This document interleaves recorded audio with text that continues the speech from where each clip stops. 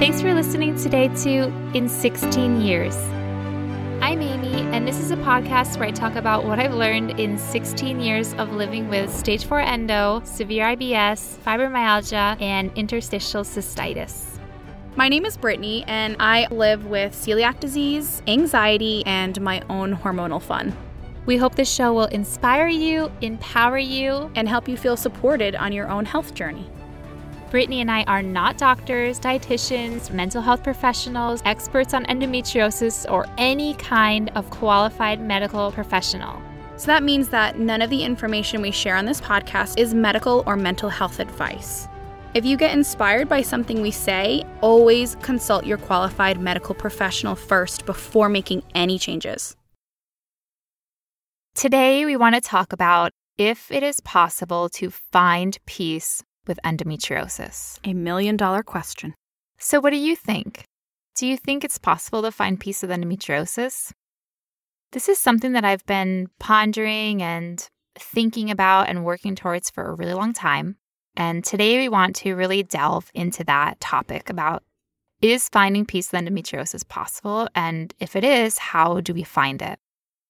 And we're going to talk about this topic because we have some really, really super exciting news. It's so exciting. After almost 2 years of working on my book in whatever free time that I had, and then, of course, non-endometriosis flare time that I had, I have finally published my book. So exciting! Oh my God! We finally published my book! And the book is called Finding Peace with a Devastating Disease, Reflections on Endometriosis. Sounds so beautiful. I really like that you called out and used the word devastating when referring to the disease. There were other adjectives in my mind like a disease that ravages your life, a disease that ruins your life, a disease that destroys your life. So intense, but also accurate. But I really like the word devastating because it just really portrays how earth-shattering and how serious and heavy endometriosis is. I, for one, hope that when people who don't have endo read the title, it makes them pause for a second and think about just how actually devastating this disease is. It's so funny because I did a survey on the title with a bunch of close friends of mine and then acquaintances who I know who read a lot. And so I had different people looking at the title to try to decide between the different titles that I had. And it is so funny because what you said, it's like, the couple of people that I asked who had endometriosis were like, oh, this is really validating to have devastating disease in the title.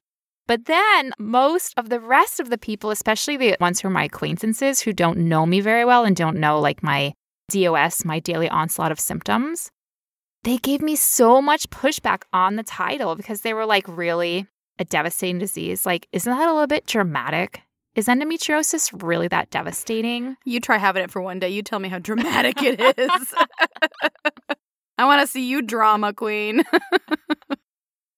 I remember saying to this guy who was giving me a lot of pushback, like, oh, really devastating? Are you sure you want to put that adjective in? I really don't think endometriosis is devastating. And I said to him, what do you know about endometriosis to start with? Also, excuse me? You're telling me what my experience is? Whoa, you can leave. Also, endometriosis is not like a paper cut on my thumb. Like if I was like, ew. Finding peace. I don't think it's devastating. Paper cut on my thumb. I'd be like, well, maybe a little bit of perspective here. But wow, what a way to explain your experience to you. Classy. Well, so I just like went off on him and I was like, okay, let me ask you a couple of questions, okay? Do you think that having such excruciating pain that you are terrified to eat, terrified to get your period, or terrified to have a bowel movement could classify a disease as devastating? Oh, Do you think that not being able to have sex because it's so painful could be devastating to you, potentially your relationship and your connection with another person? Oh. Do you think that infertility could be devastating? Well, maybe. Do you think that being unable to work because your symptoms are so severe, do you think that could be devastating? Oh, well. Do you think that being in relentless pain 24/7 is devastating? I guess it could be. Do you think that not having access to the gold standard of care because we either don't know about excision because we just haven't learned about it yet, or we cannot afford excision, or we don't even have access to an excision specialist in our town or a country? So do you think that not even be able to access the gold standard of medical care that could potentially really make a difference in how we feel? Do you think that's devastating, just to not being able to get the treatment that you need? Is that devastating? Oh, well, maybe you've changed my mind a little bit. So do you think endometriosis is the same as a paper cut? I mean, I have no personal experience with it and I've never had it, but because I am an authority on everything, I think it's not. But you may have changed my mind. Thank you, random acquaintance, who apparently thinks that adjective devastating is too dramatic. Should not be in the title. Vetoed. We vetoed that. It's not easy to find peace with a beast like endometriosis. Ooh, the endo beast. Oh, we should have made that your title. Scratch the other one. We're just going to name it the endo beast. Oh, I love it. Finding peace with the endo beast. Oh, it even rhymes. I know, almost. The alliteration is beautiful. It's gorgeous. Oh, it's beautiful. I'll have to go back to that guy. I'd be like, what do you think of the endo beast? You're like, well, in my limited experience that I think is too much, I don't think this disease is like a beast. What about beasts? They're beasts. He has a lot of opinions. What about the endo bunny rabbit? That's more what I think it is. Fluffy, small, and happy. Well, you gotta find out. That's wrong.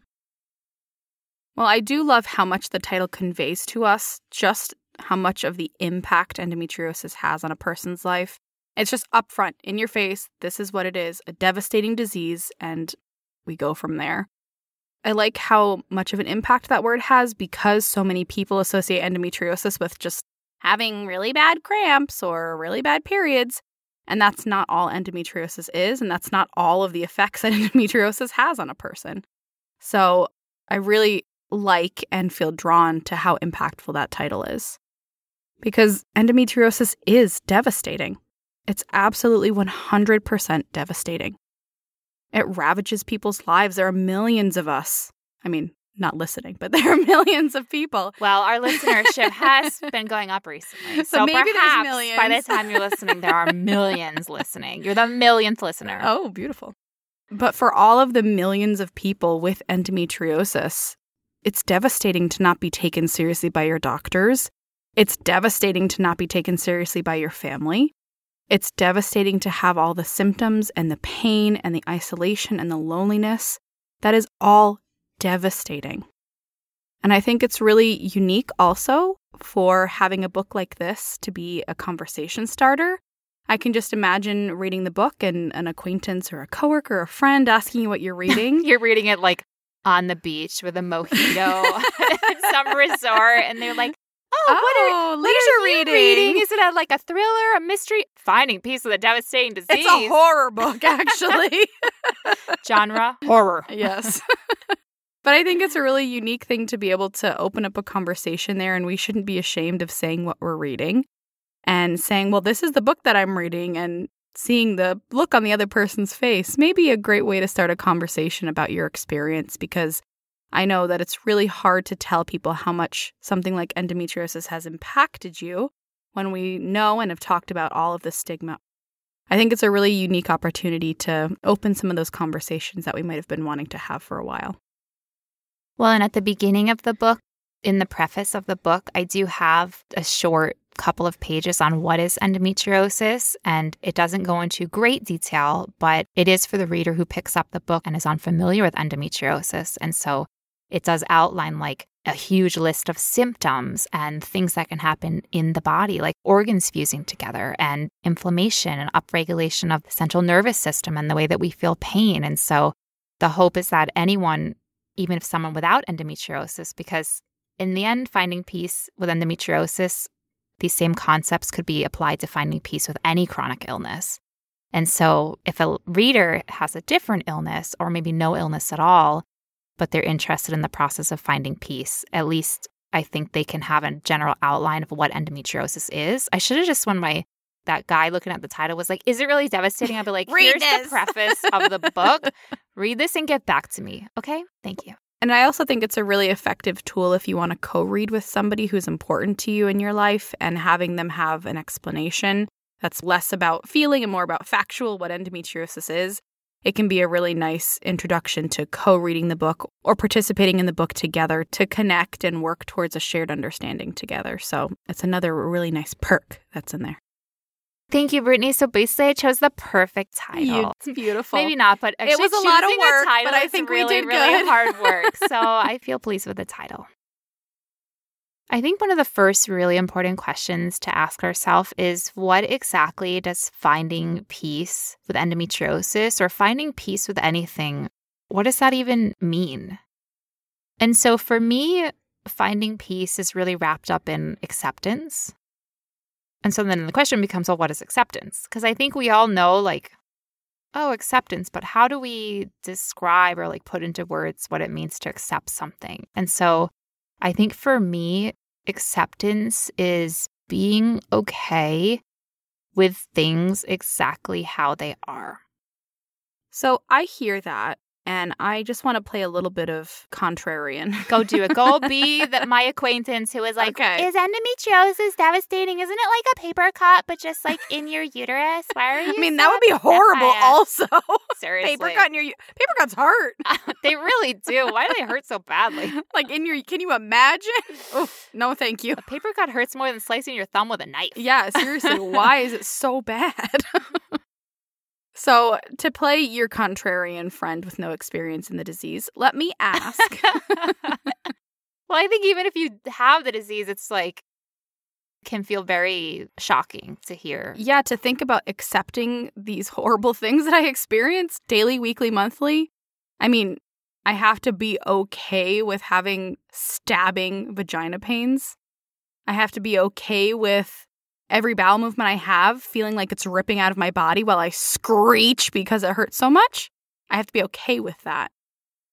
I have to be okay with the fact that any intimate moments or sex with a partner is off the table because it hurts so badly with penetration or it feels like being impaled with 30 knives after an orgasm. I have to be okay with that experience. I have to be okay with the monthly pain that rips my soul apart. I just have to be okay with that. How do I be okay with something like that? I agree. I mean, I had the same questions and the same doubts. And for me, I had so much anger towards the idea of accepting endometriosis because I was like, no, I'm not okay with this. I don't want this. I don't like this. And I'm not okay. I'm not going to be okay with this ever. But at some point, I, for myself, started to realize that all of these painful moments are a part of my life. They are making up my life. And that's how my life is right now.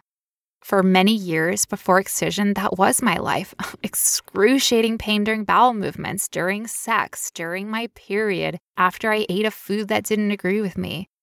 And although I wasn't okay with it, I began to realize that I wanted to be neutral about it.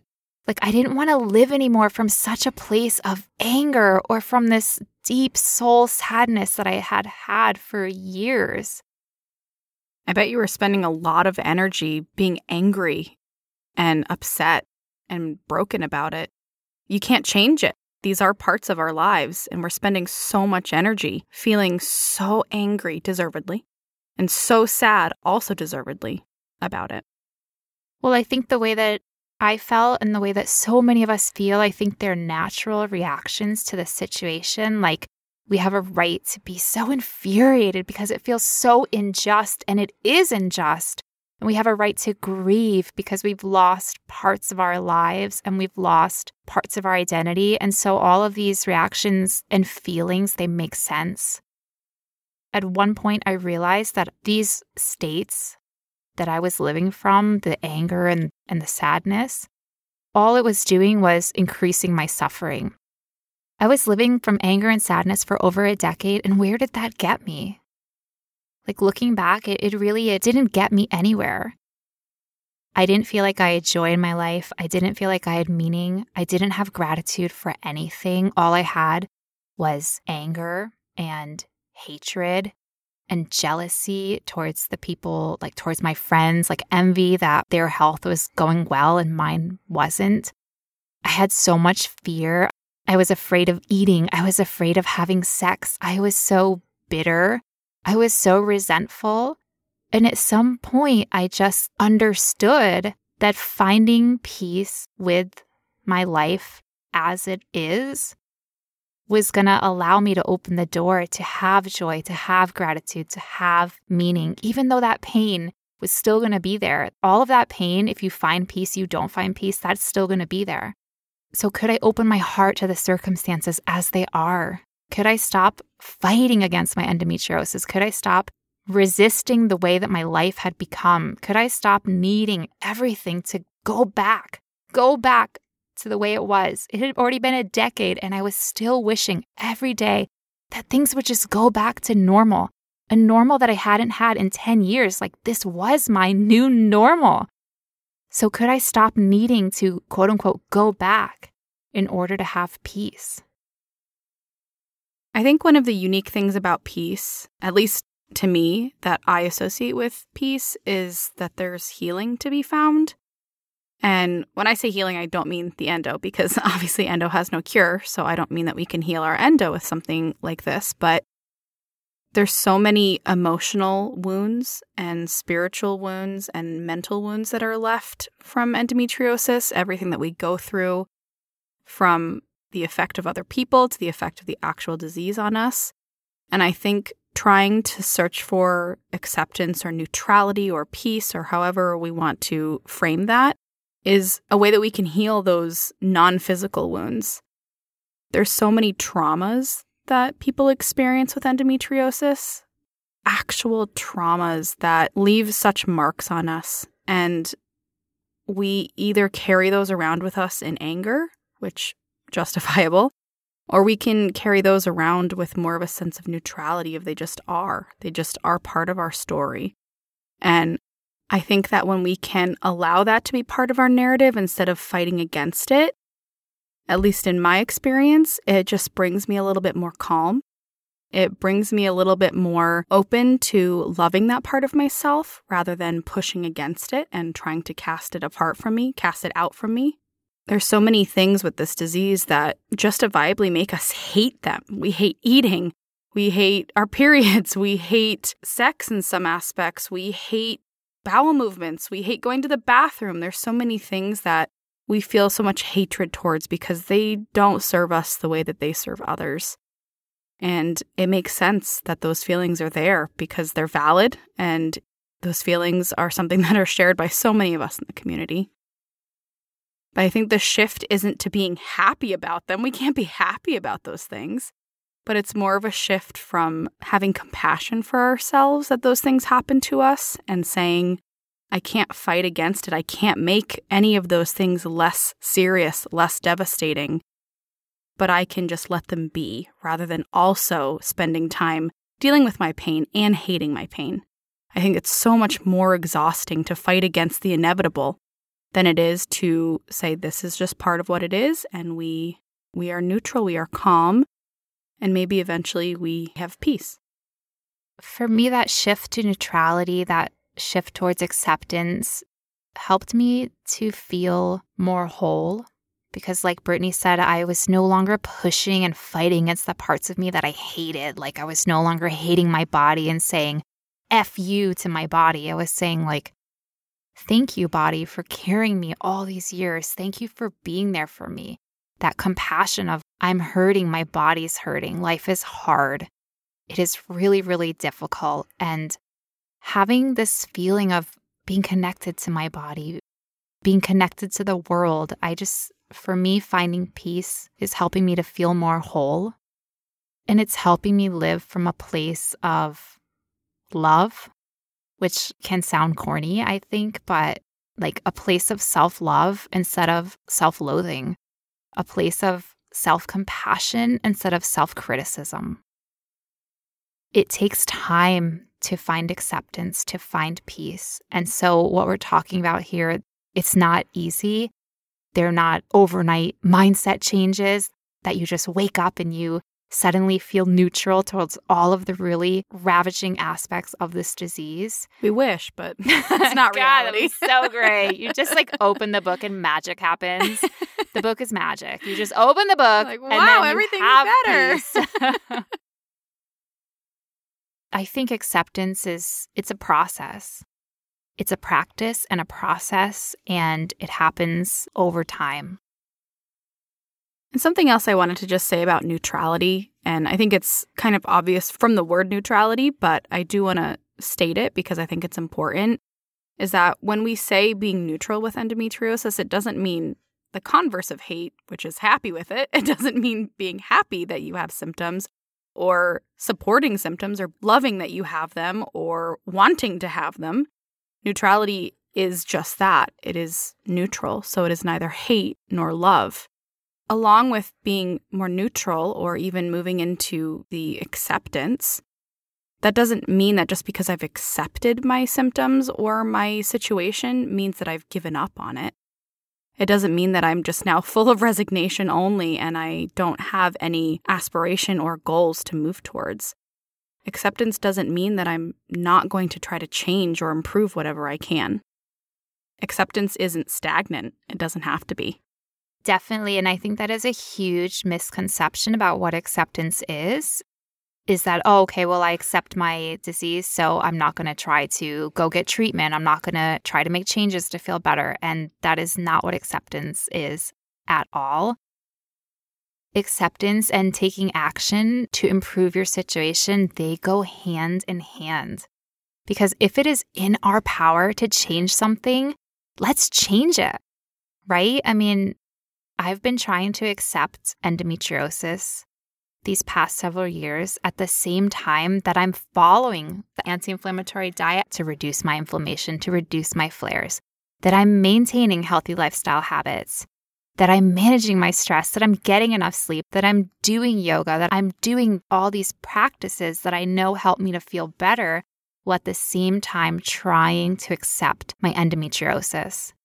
And so acceptance doesn't mean saying like, okay, well, I shrug my shoulders and I throw my hands up and I accept it. And so I guess I just have to live like it is. We do have to live like it is because that's our life. But we don't have to settle. We can say, can I change this? Yes. Then, oh my God, I'm going to change this. And when we say, can I change this? And I hope so. And we try to change it, but it doesn't change. That's when acceptance is really important because we haven't been able to change the situation. I remember that I was trying to improve my period pain with taking fish oil and turmeric and things that other people had had a lot of success in reducing their period pain because it helps reduce inflammation. And I was excited about it and I was really hoping that it would help me. But in the end, taking supplements did not help with my period. And so that is a moment when we can say, okay, I accept the outcome of this situation. I've tried to change it in this manner. It did not change. And so I accept that it did not change. And that's okay. I can be okay with the fact that the fish oil didn't lower my excruciating cramps. That's not what I wanted. I wanted the fish oil to help with my cramps because at that time I could no longer take naproxen or NSAIDs or the painkillers because I was having gastritis. And so I couldn't take my painkillers. So I was desperate. I mean, I was so desperate to find something that would even reduce my period cramps just a little, just a smidge. And nothing that I tried was reducing it. So it didn't mean that I stopped trying to look for answers. I was looking for answers. But at the same time, I was living from a place of acceptance and saying, okay, this is not what I want. Like, I don't want to be able to not take naproxen. And I want my fish oil or my turmeric or my XYZ supplement or diet change to make a difference, but it's not. And so having, like Brittany said, that feeling of neutrality, understanding, okay, this is not working, but I'm not going to be so attached to that outcome. I'm going to make an effort, but I'm not going to be attached to the actual way that it turns out. I have to accept whatever way it turns out. And for me, I think that was really freeing to say, well, I have endometriosis. I have this pain. This pain is what it is. It is awful. It is absolutely awful. But it is what it is, and it is my life. And I can hold space in my heart for the way that my life is. I can hold that self-compassion for myself, and I can allow it to be. I like what you said before about acceptance being a practice and something that you have to work at constantly. And I agree with that. I think it's an ongoing practice. It's a process that we're going to have to work through and work towards. And it's going to unfold in front of us and evolve with us and change us and change with us. It's a mindset that we can live from, learn from, and actively take steps towards, and then take steps while we're there. But it is a long, ongoing, never-ending process. I think we get better and better the more we practice. I know that's true for something like practicing gratitude. The more I did it, the easier and better it got, but it never got so simple that I didn't have to keep practicing. At the beginning, I'm sure we're going to suck at it. Oh, yeah. I mean, both at the gratitude practice and at the acceptance practice. I mean, I had such a hard time with acceptance at the beginning. One, because I was just really convinced that acceptance was not possible for me. And so I was already fighting against the idea of accepting endometriosis or any aspect of my pain. But I can tell you that a decade ago, my default was getting angry and feeling sorry for myself and complaining and wishing things were different, being in denial, pretending, hoping, wishing, bargaining. Oh, please let things go back to normal. Please, one day, I just want to have my old life back without endometriosis. And I used to judge myself for my skills of the past, my skill at getting angry and my skill at feeling sorry for myself and being a victim. But I don't judge myself now because it's not helpful. And it's also, I understand those feelings are valid. They're very, very valid. When we are thrown, we're just suddenly catapulted in this brand new world, this unfamiliar, unwanted world of devastation, of being in pain all the time, of having all the symptoms. It's really hard. It's so hard to adjust to that. And I know I didn't know how to feel differently. That is what I knew how to feel, angry and sad and in denial. That's what was familiar to me. And that's valid and that is okay. But staying there doesn't help me in the long run. It didn't help me in the long run of a whole decade that I was there. It didn't help me. It only made me feel miserable. It only made me hate my life. And so learning to shift the way I feel, learning that it was even possible that I could feel a different way. Wow. I mean, that did open up such freedom in the way that I feel. That did open up the chance for my life, for me to feel lighter, to feel happier, to feel more whole, to heal all those old hurts. And that's so powerful and that is so freeing. Because in the end, I think for me, I finally had to realize my old life is not coming back. This is my life now. And how do I want to move forward? Do I want to move forward in the same way that I've been moving for this past decade? Or do I want to open to possibility and say something else is possible for me? I don't know if I'm going to achieve it. I don't know if I'm going to make it. I don't know what. But there has to be something more than living from sadness and bitterness and resentment. Maybe right now you're thinking, that's nice and all, but there's no way in hell I'm accepting endo. That's not going to happen for me. Not possible. I don't know what you two are talking about. Not ever going to happen. And that's okay. Honestly, that's okay to be there. Right now, you can't accept endo. So instead, accept that you can't accept it.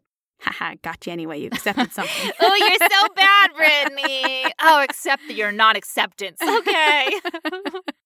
But it is okay to be there. Amy, like she said, was there for 10 years. I mean, I'm estimating it was probably longer, but I just, at least 10 years. 10 plus years. It's okay to be in that space right now. With a disease that destroys your life, it's perfectly valid to not want to be okay with it. And we get that. So, Brittany, what would that look like if I cannot accept my endometriosis, but you're telling me to accept my non-acceptance? What does it look like to accept the fact that I cannot accept? The acceptance. The acceptance, yeah. What does it look like to accept the not accept of the acceptance? Great question. And now I'm confused. It looks like Amy's confused with a migraine laying on the couch. That's all right. With a warm cloth over her forehead and saying, this topic is really... It's breaking my brain. It's really intense. I can't take it. If you feel like that's okay. Me it's too. Okay. We get it. Take We're a there. breath. Pause us. Take a breather. Take a walk. Can I pause me and Brittany? No. No choice there. Can I live pause Brittany? Would that be so cool? I just paused her and went pee and came back. If I could do that, Amy would be so much quieter. I kid. But yes, good question. To accept that the possibility of acceptance is not possible right now looks like not being disappointed in yourself that you're not there yet. Don't be in this moment disappointed or shaming yourself or angry or judging yourself that you're not able to accept endometriosis right now. That's what it looks like. Wait, so you mean it looks like me not accusing myself of being a failure and not being like, Amy, I can't believe you cannot accept endometriosis like other Amy on the podcast could. And so you're a stupid loser. You're a failure. You're an idiot. Does it look like that? Wow, the self-critic got a little wild there. Yeah, you know my self-critic loves. Oh my God. If I could pause Amy's self-critic, yeah, that would be amazing. If Amy amazing. could pause Amy's self-critic, that would also be amazing. Yes, but that is what it looks like. Don't let that self-critic run wild. That narrative that we tell ourselves in our head does not serve us. And similar to the narrative we're talking about surrounding accepting endometriosis, that also means accepting what you cannot accept. The same feeling of letting go of the shame and the guilt and the judgment and the anger, that's also what we mean here. So accept where you are. Be okay with where you are. Tell yourself that it's okay to be in a place that you can't accept endometriosis. It's already such a big step to accept that. And acceptance may come later. It may be 2 years, 5 years, 10 years, 20 years. But we don't need to have such anger towards ourselves. And that's such a big step in the journey of acceptance anyway. So you mean when my self-critic judges me and accuses me of being a failure, I should stand strong and confident in the face. Does my self-critic have a face? I'm sure it does. In front of the entity of my mind, of my self-critic, and I should say, it is okay that I'm in a place where I cannot accept endometriosis. And that's okay. So shut up, self-critic. You shut up. If this weren't a clean podcast, you'd know what we'd say. Up, okay? You shut it. Zip it. Shut your mouth. I'm in charge here, and I'm saying I am in a place I cannot accept endometriosis, and that is okay. And then I'm going to go have a party. Yeah, I'm going to invite all my friends and be like, yeah, let's all celebrate that we cannot accept endometriosis. Is that what acceptance That's a looks bit like? extreme, but I think you're on the right path.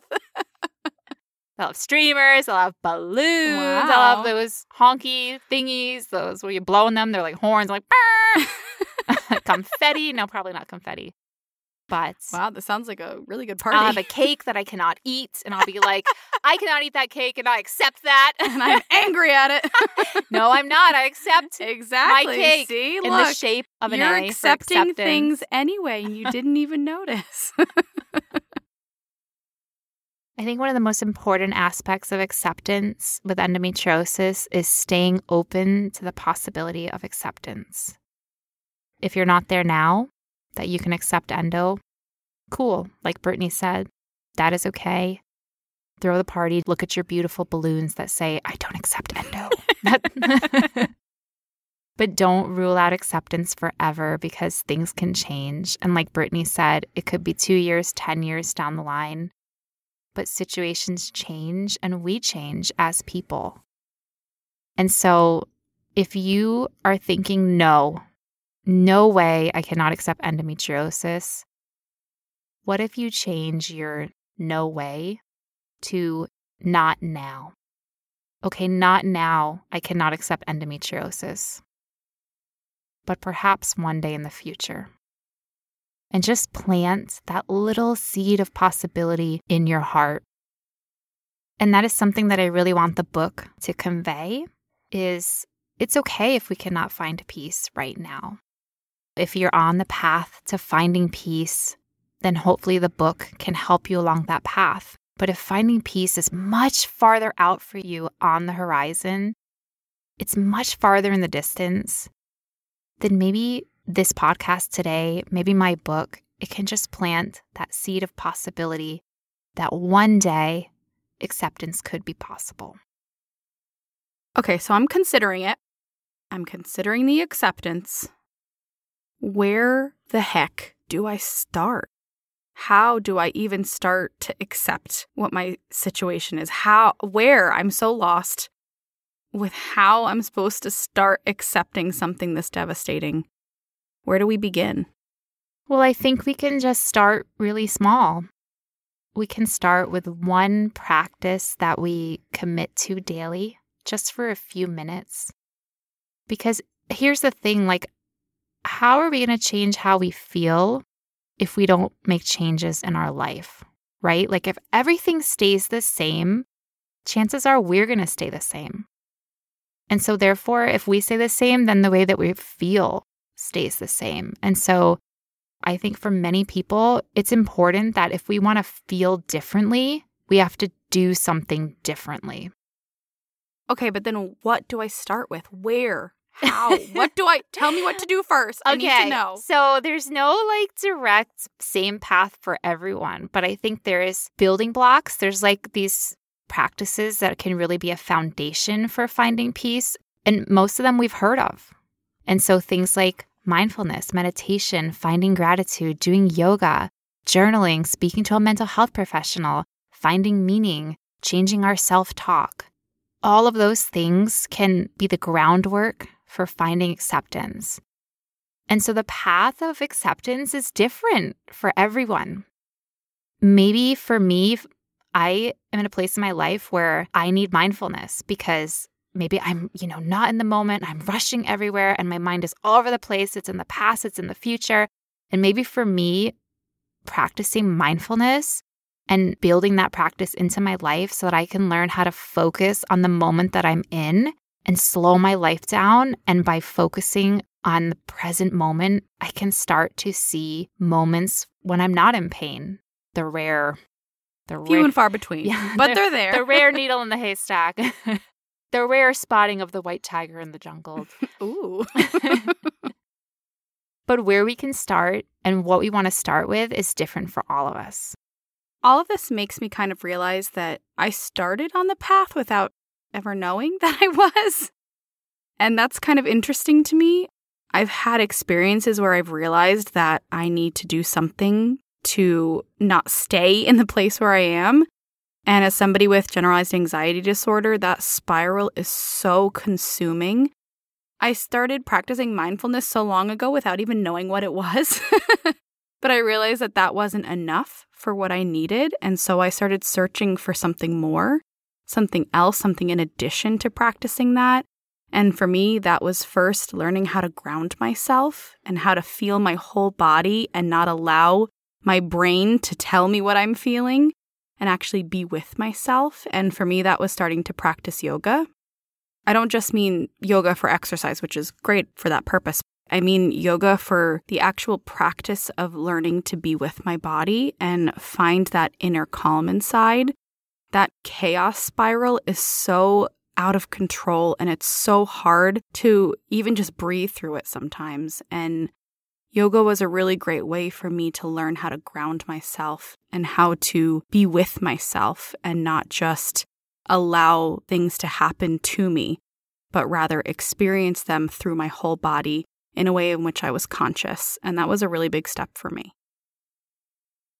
For me, one of the practices that has really helped me move towards acceptance has been meditation. And as we know, science is showing that meditation has so many benefits.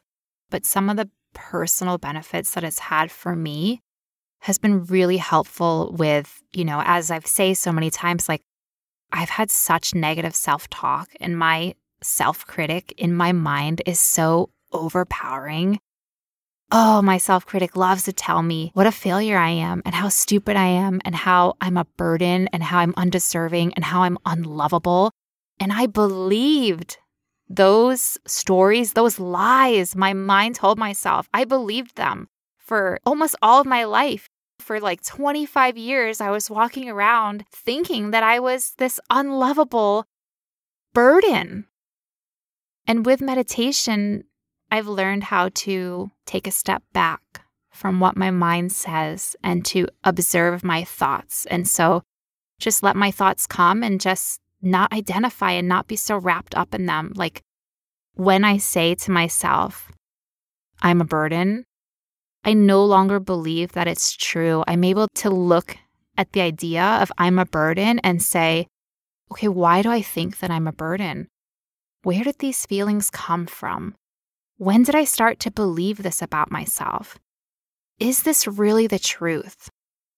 So for me, meditation has been so powerful to begin to separate who I am from the lies and the stories that my mind tells me, and to construct a new narrative that is actually true about myself.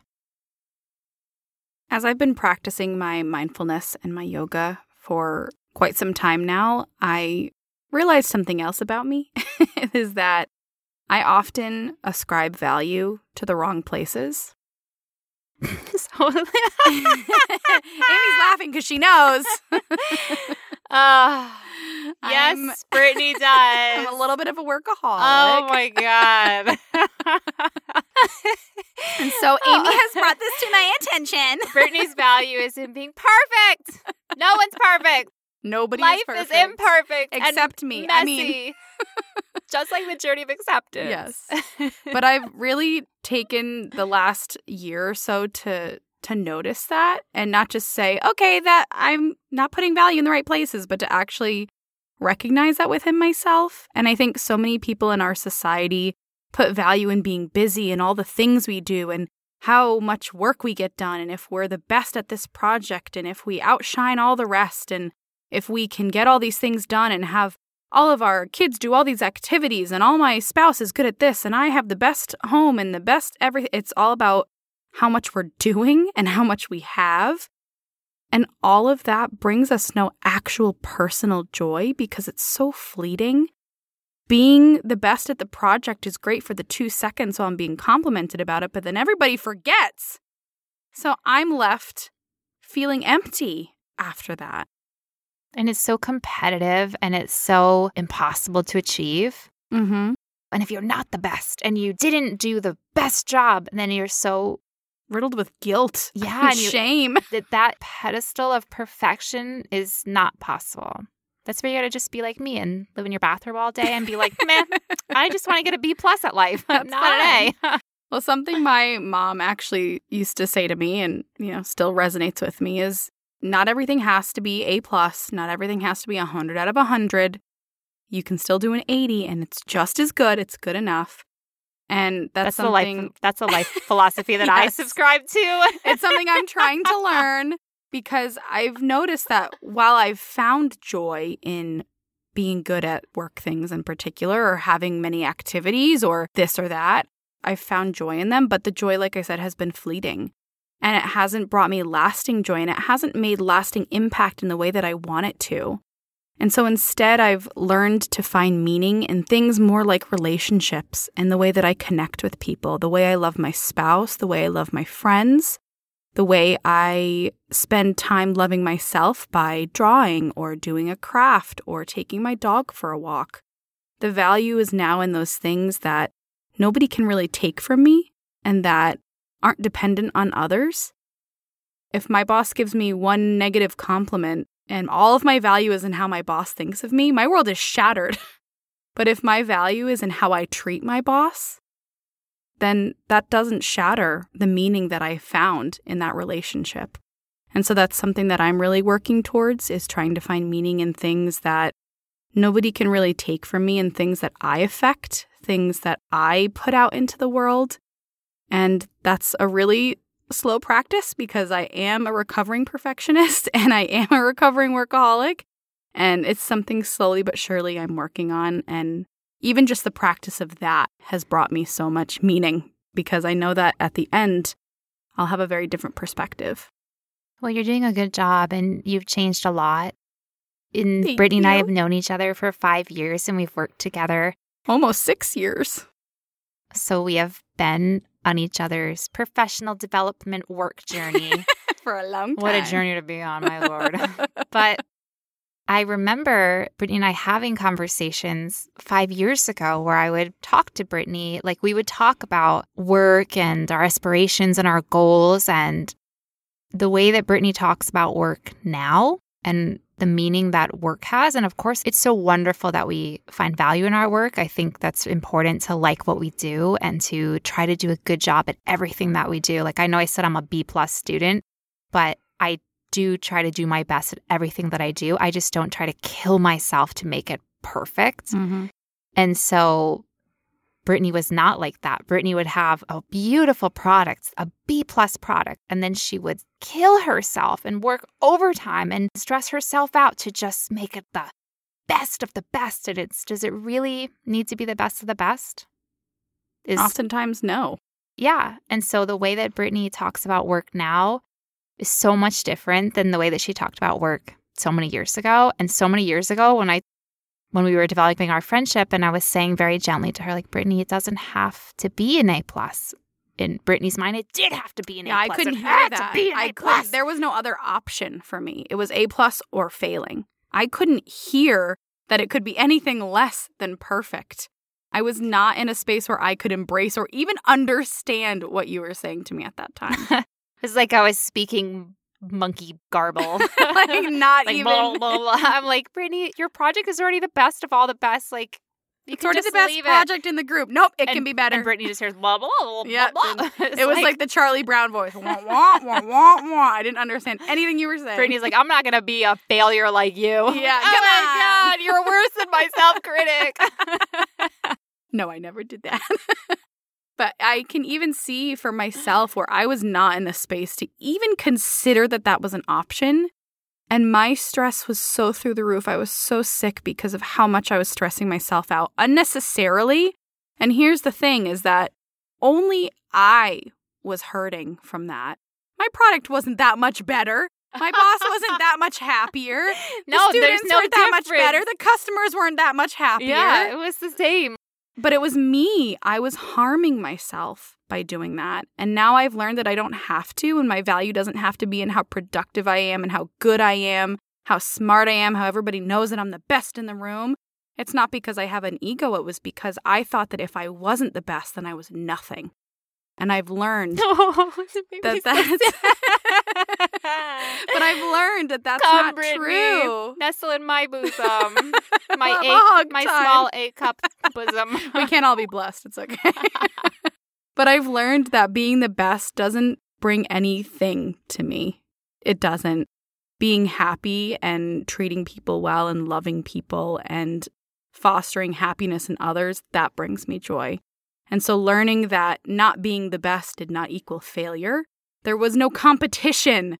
It was a competition in my own mind. And so going from thinking I could never, ever, ever not be who I was to how I approach things now is something that I didn't ever even conceive of being possible.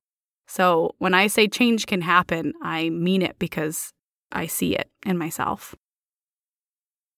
So Brittany and I just named some practices that have really been helpful for us.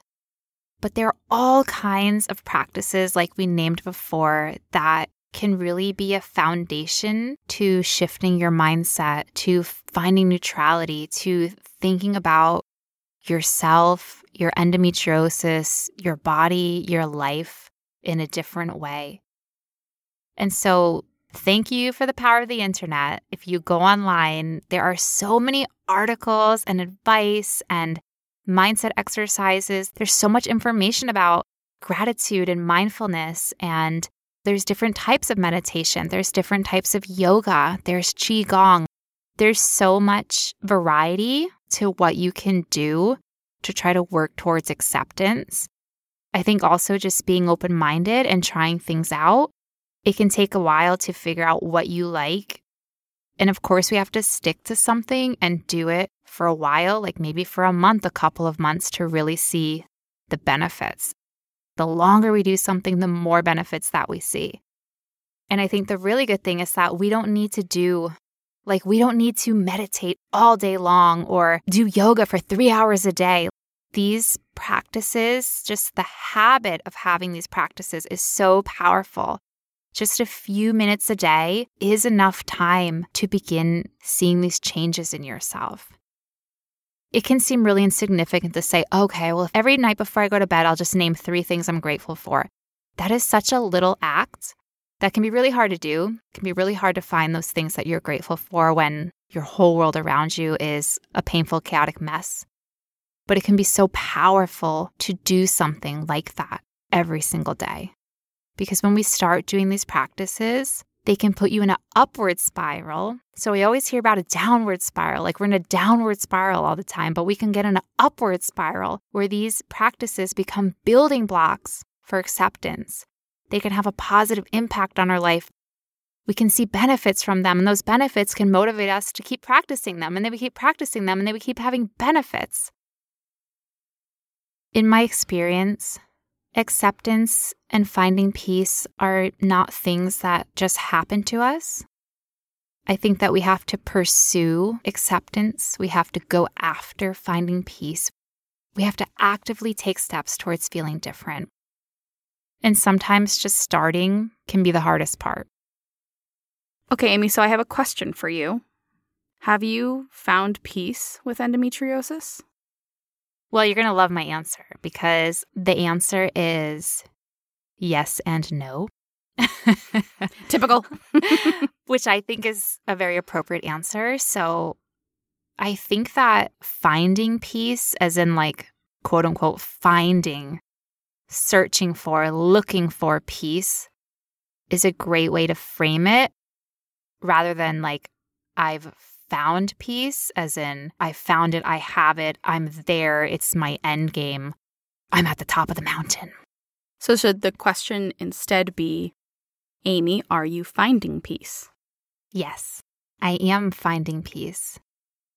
And I think, quote unquote, finding peace, so finding acceptance, as we said, it's ongoing, it's a process, it's a skill that we continue to get better at the more that we practice it. What I've seen for myself is that finding peace has become a mindset that I can live from. Before I was living from the mindset of I'm a victim or I'm so angry about everything that happened to me. But now I'm living from this mindset of I want peace, I'm searching for peace. And so when things happen, I can process what happens. I can process my emotions, and I can adjust to what happened. I can adjust to my circumstances. I think it's so incredible to be finding peace after years of not looking for peace and being perfectly comfortable in my bitterness and in my deep sadness. And, on this process of finding peace, of course, on some days I'm angry, and of course I'm sad, and of course I'm frustrated. But the difference is now I'm only visiting those feelings, and I'm not residing and living from those feelings anymore. I think that finding peace, as in finding, searching, looking for peace, is so helpful. There might be things that we can never fully find peace with, but the act of looking for it and working towards it, that changes us. That can help us heal emotionally and spiritually. That can help us find joy and meaning and happiness in our lives when previously there was none. That can help us grow and let go and forgive. That can help us live from a place of wholeness and a place of love. We may never find full peace with certain situations. But in this quote unquote finding peace, we can turn down the volume of how much something hurts us emotionally. Something that I've really worked towards is finding peace with my dietary situation. It used to really hurt me and anger me and make me sad that so many foods made me sick that I couldn't partake in not even just one bite of my mom's chocolate peanut butter cookies or cheese. Oh, the blessed cheese. Cheese. I love cheese, dairy, yogurt, sour cream, cottage sour cheese. cream. Oh, God. Don't talk to me, Brittany. You still eat cheese. I'm so sorry. Not as much as I used to. Now my body doesn't like it either. She's rubbing off on me. Every time I eat it, my stomach's like, not today. You're going to be on the toilet for 3 hours. The things we live with. But it used to really, really hurt me to not be able to participate in the holiday dinners with my family and to have my own special food and to not be able to order anything when I went out to restaurants. And it hurt me. It deeply made me feel deprived and left out and restricted. But now I've really worked towards finding peace with this situation, and I have found peace. I don't have any of those feelings that I had anymore. When I'm in a holiday dinner with my family, I don't feel sad. I don't feel deprived. When my friend offers me a peanut butter cookie, I just say, no, thank you. And I have no feelings towards it anymore. And wow, it is so freeing and empowering to have peace with that situation. But then there are other things like painful sex. And painful sex is really hard to deal with. It was hard on my relationship. It was hard on me, and it brought up a lot of feelings of my worth and my value. And even after excision, I no longer have painful sex, but now I have new problems when it comes to sex because sex is a histamine trigger. And if I have sex, then my body gets very stimulated. And what I mean is that later I have insomnia, I have hives, I have a racing heart. And so still, it is really, really hard for me to be intimate with my partner. Like the situation changed. Sex no longer brings 24 hours of throbbing, raging cramps, which is wonderful. But then sex gives me a whole night of not being able to sleep and being itchy and my heart racing out of my chest. And then the next day being exhausted because I didn't sleep all night, literally because sex gave me insomnia, which may sound a little bit like I'm making that up. But as we know, the body is complex and histamine problems are really, really weird. ridiculous. But it's true. They are ridiculous. Anything that can be stimulating can raise the histamine. And so I'm working towards finding peace with this situation. I was working towards finding peace with painful sex before excision. And now I'm working towards finding peace with histamine sex after excision. It used to hurt me so deeply that something that I wanted to share with my partner couldn't be done. Like that I couldn't have sex, and that made me feel so sad. And now I feel a lot more neutral towards it. It went from a 10 of sadness to like a 2 or a 3. Will it ever get to a 0? Will I ever have full peace and full neutrality? I don't know, but I'm working towards it. But the act of finding peace has already turned down that volume knob of how much it hurts me. It's already changed the way that I feel when I think about how I'm not able to have sex. And changing the way that I feel has helped me be able to talk about it better with my partner, to look for solutions. So working towards peace, although I'm not there yet, and I may never get there, has had so many benefits already. I'm pressuring myself less. I'm feeling less sad about it. And I can access this calmer state when I think about sex so that I can actually have a conversation with my partner without bursting into tears or throwing something from how infuriated that I feel. And that's been really helpful. To be in a place of peace and calm lets me look for solutions, lets me research. Because when I was so sad about it that I was laying on my floor sobbing, which is perfectly valid because it's really devastating to continue for years to have all these problems with just trying to be intimate with the person that you love. But being in that heightened emotional state as opposed to a state of peace, when my misery and sadness with the situation was at a 10, I wasn't able to take the steps that I wanted to take. And now that I've processed those feelings, I've shifted towards acceptance, although I'm not there yet. My life has improved. My relationship has improved. My ability to search for solutions has improved. And I feel more empowered, and I feel more joy, and I feel more free than I felt when those 10 out of 10 feelings had that control and that power over me. I think any practice where we can go from being shattered emotionally to not being shattered emotionally is something that we all probably want to experience. I think there's so much fear and sorrow around the experiences that we have that truly rip us apart. And that's perfectly valid. And those feelings are messy and they're strong. And practicing how to turn the dial down is not perfect. There's no one way to do it. It's a struggle. It takes work and it takes courage. And if that's something that you're looking to embark on, then you are courageous. And if it's not something you can right now, that doesn't mean you're less courageous. It also takes courage to be where you are and know that this is not for you right now. So everybody listening, you have courage in your own way. Moving towards living a life where peace and acceptance is at the forefront or is a goal that we have is a really big shift. I think for many of us, and I can speak from personal experience, I was living with my anxiety and fear at the forefront. I was scared of everything I ate, every step I took, anything that I did that would give me cramps or would give me an anxiety attack. I was living in so much fear and so much apprehension from all of those experiences. And I'm just slowly shifting my gaze to live more with peace and acceptance at the forefront. It doesn't make anxiety or panic attacks less scary or flares less scary or cramps less intense, but it just means that I'm not living in this fight or flight mode, constantly waiting for the other shoe to drop. And that's been a huge, huge sigh of relief for me that I didn't even know I was holding my breath for so long. When we start these practices, that shift starts to happen and we don't even notice at first. Practicing mindfulness or gratitude or meditation or deep breathing, anything that feels comfortable for us. All of those things set us up for the slow shift. And after time, that slow shift becomes a practice, and that practice becomes something that's our new normal.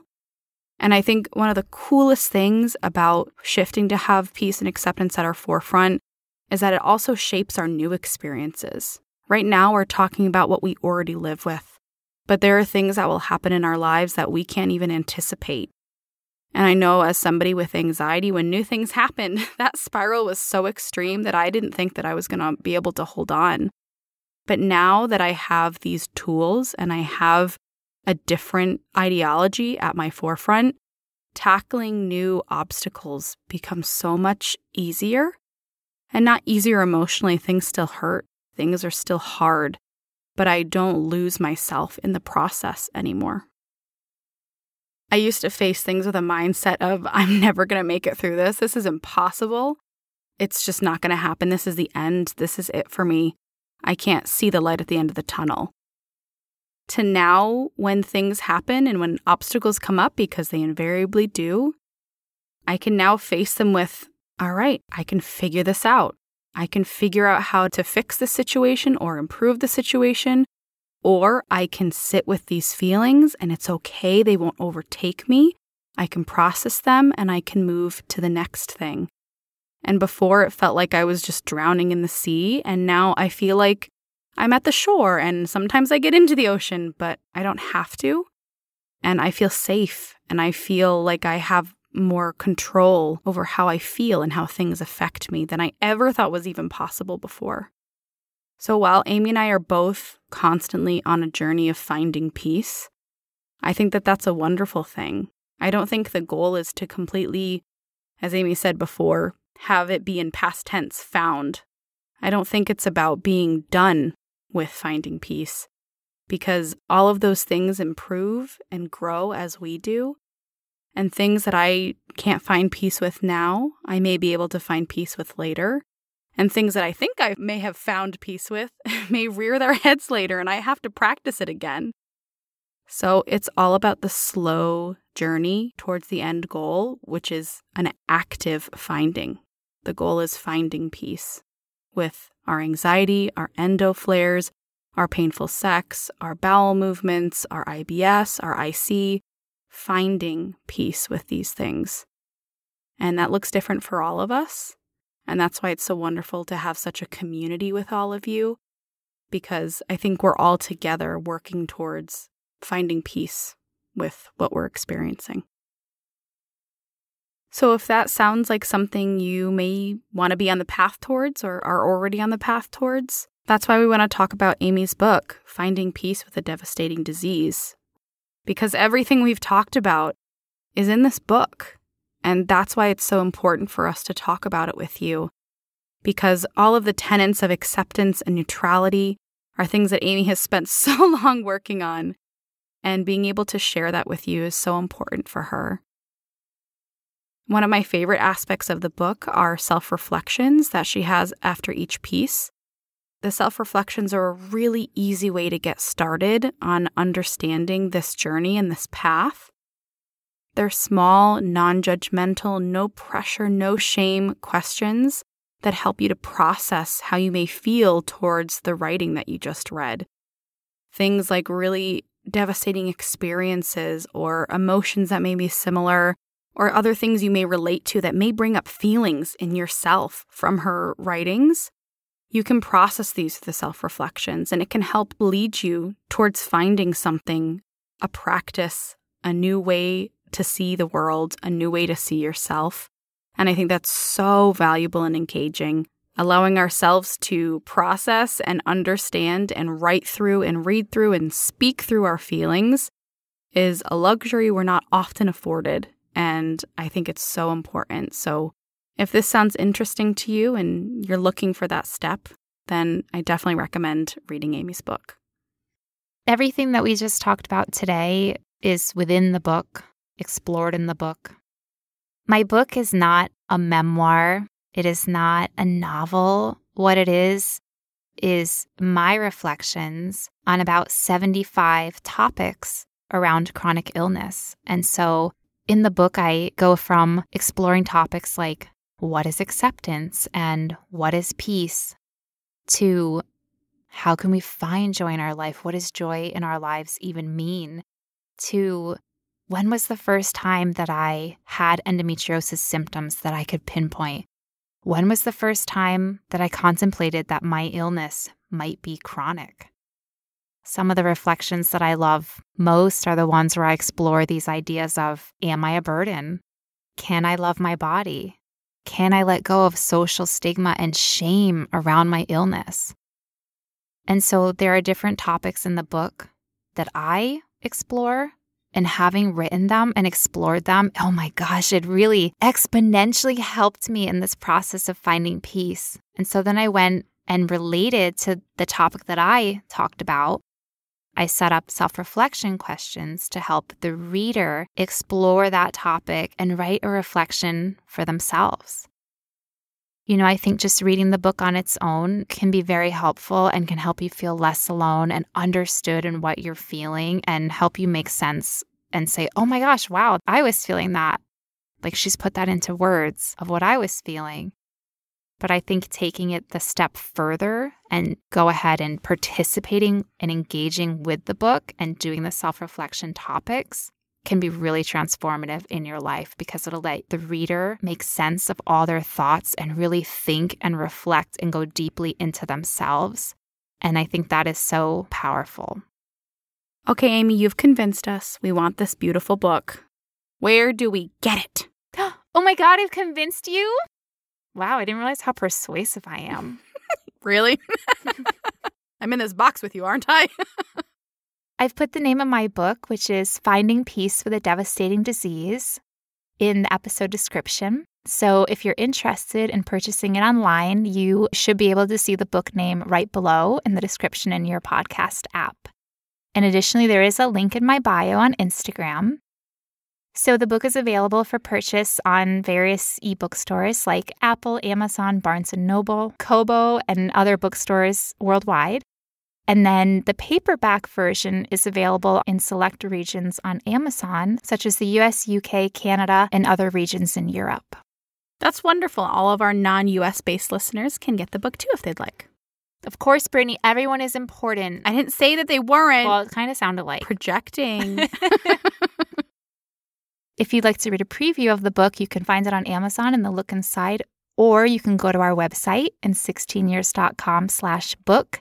And then I've embedded a preview of the book there. I would be honored if any of you read the book. I poured my heart into this book.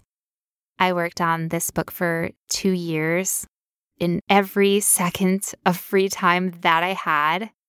And I would be so moved if this book helped just one person feel less alone, helped one person take a step towards finding acceptance, or even help them feel inspired to think that acceptance is a possibility for them. Before I met Brittany and before I was diagnosed with endometriosis, before I found this community, for 16 years, I had no idea what was wrong with me, and I was so alone. I was alone with my symptoms and my pain, and I had no support, and my self-talk ate me alive. I don't want anyone to be at war with their body and with their life for as long as I was.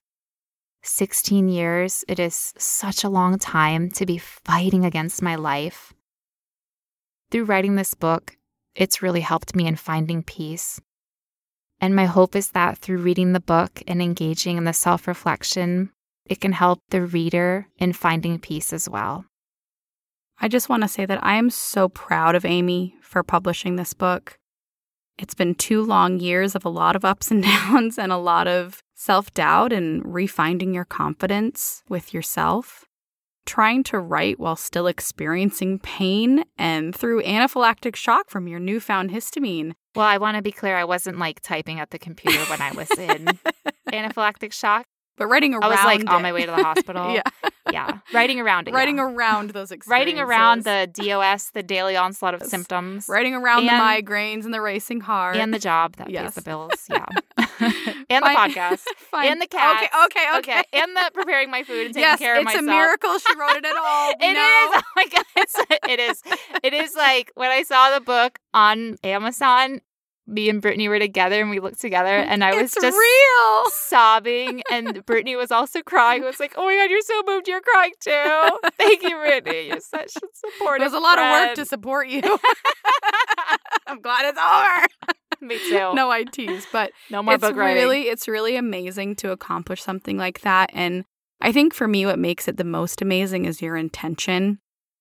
Amy started this podcast with the desire to reach at least one person and help them to feel less alone. And her goal with the book is the same, to help others on their own journey of finding peace with endometriosis.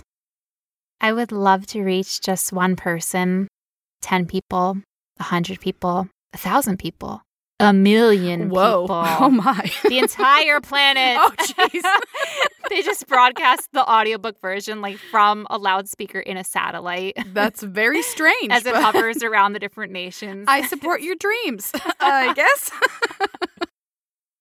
Well, Brittany, yes, it's ambitious, but with the book, I am not going for a B+. As I said, I was a B+ student in life. I am going for the A+. Okay. I am going for the Nobel Peace Prize. You get it? The Nobel Finding Peace Prize. Ugh, worst pun. I'm going for the most perfect book in the world, read via satellite. Oh, no. In 1,000 different languages. Oh my God. Then you're going to translate yourself. I've become Brittany of the past. Yeah, don't be Brittany of the past. The ambitious, goal-oriented workaholic. Don't do that. You're going to really regret it. You will be mega stressed. Do not do that to yourself. Be current Brittany. No, but in all seriousness, the goal with this book is to reach as many people as I can, because I know that finding peace is so difficult. Finding peace with endometriosis is so difficult. It is a devastating disease. But I really, truly believe that We don't want to be at war with endometriosis. We don't want to be at war with our bodies. We don't want to be at war with our lives. But how do we start? How do we start finding peace? How do we even believe it's possible? So if you do end up reading the book, thank you so much for reading it. And also just thank you for listening to us chat. Well, I know you're really listening for me, not Brittany, but Mm-hmm. no, I know you're Let's here let for, her think that. I know She you're here needs for it. Brittany and not me. It's fine. Nobody said that. Why not both?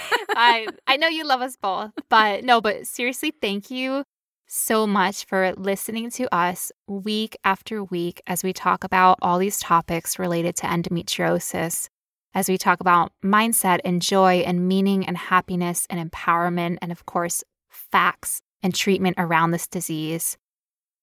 We love talking to you, and we also love when you reach out to us. So please definitely never feel shy if you'd like to reach out to us. All I want to say is through this whole process, these past few years, we've learned so much from you. And our sole purpose is that we hope that we've helped you in some even small way. And so if we have, thank you for being here. And if you want a little bit more, the book could be that little next step to push you in the right direction. And so I highly encourage it for that reason.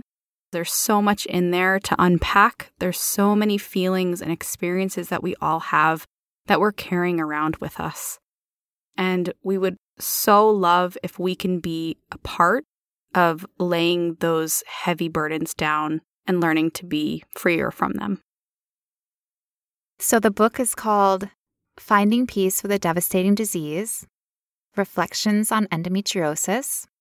The topics include things like acceptance, feeling our feelings fully, gratitude, identity, self-love, meaning, reframing the way that we talk to ourselves and the way that we think about ourselves, self-compassion, and strength. Amy's writing, honestly, is beautiful. And it moves me to tears no matter how many times I read certain passages. And I just want to share a few of my favorite writings just so you can understand the names and the topics and how beautiful her writing is and the style. So some of my favorite titles are The Mighty Oak Inside of Us, Untangling Myself from My Thoughts, I See You Suffering, Living Under a Broken Sky, What is Life Asking of Me, The Wisdom of a Butterfly, and A Lifeboat in a Storm of Emotions. To hear those titles come out of your mouth, Brittany, with your beautiful inflection and intonation, I just feel so moved to tears. And I'm not just saying that because you're my best friend. Mm-hmm. Thank you so much to everyone listening for today and just for letting us talk about my new book and for letting us reflect on peace and acceptance and what it means to us. So reach out to us. Let us know. Are you finding peace with endometriosis? Or are you having a party about accepting that you are not accepting peace at this time? So thank you so much for listening, and we'll talk to you next time. Bye.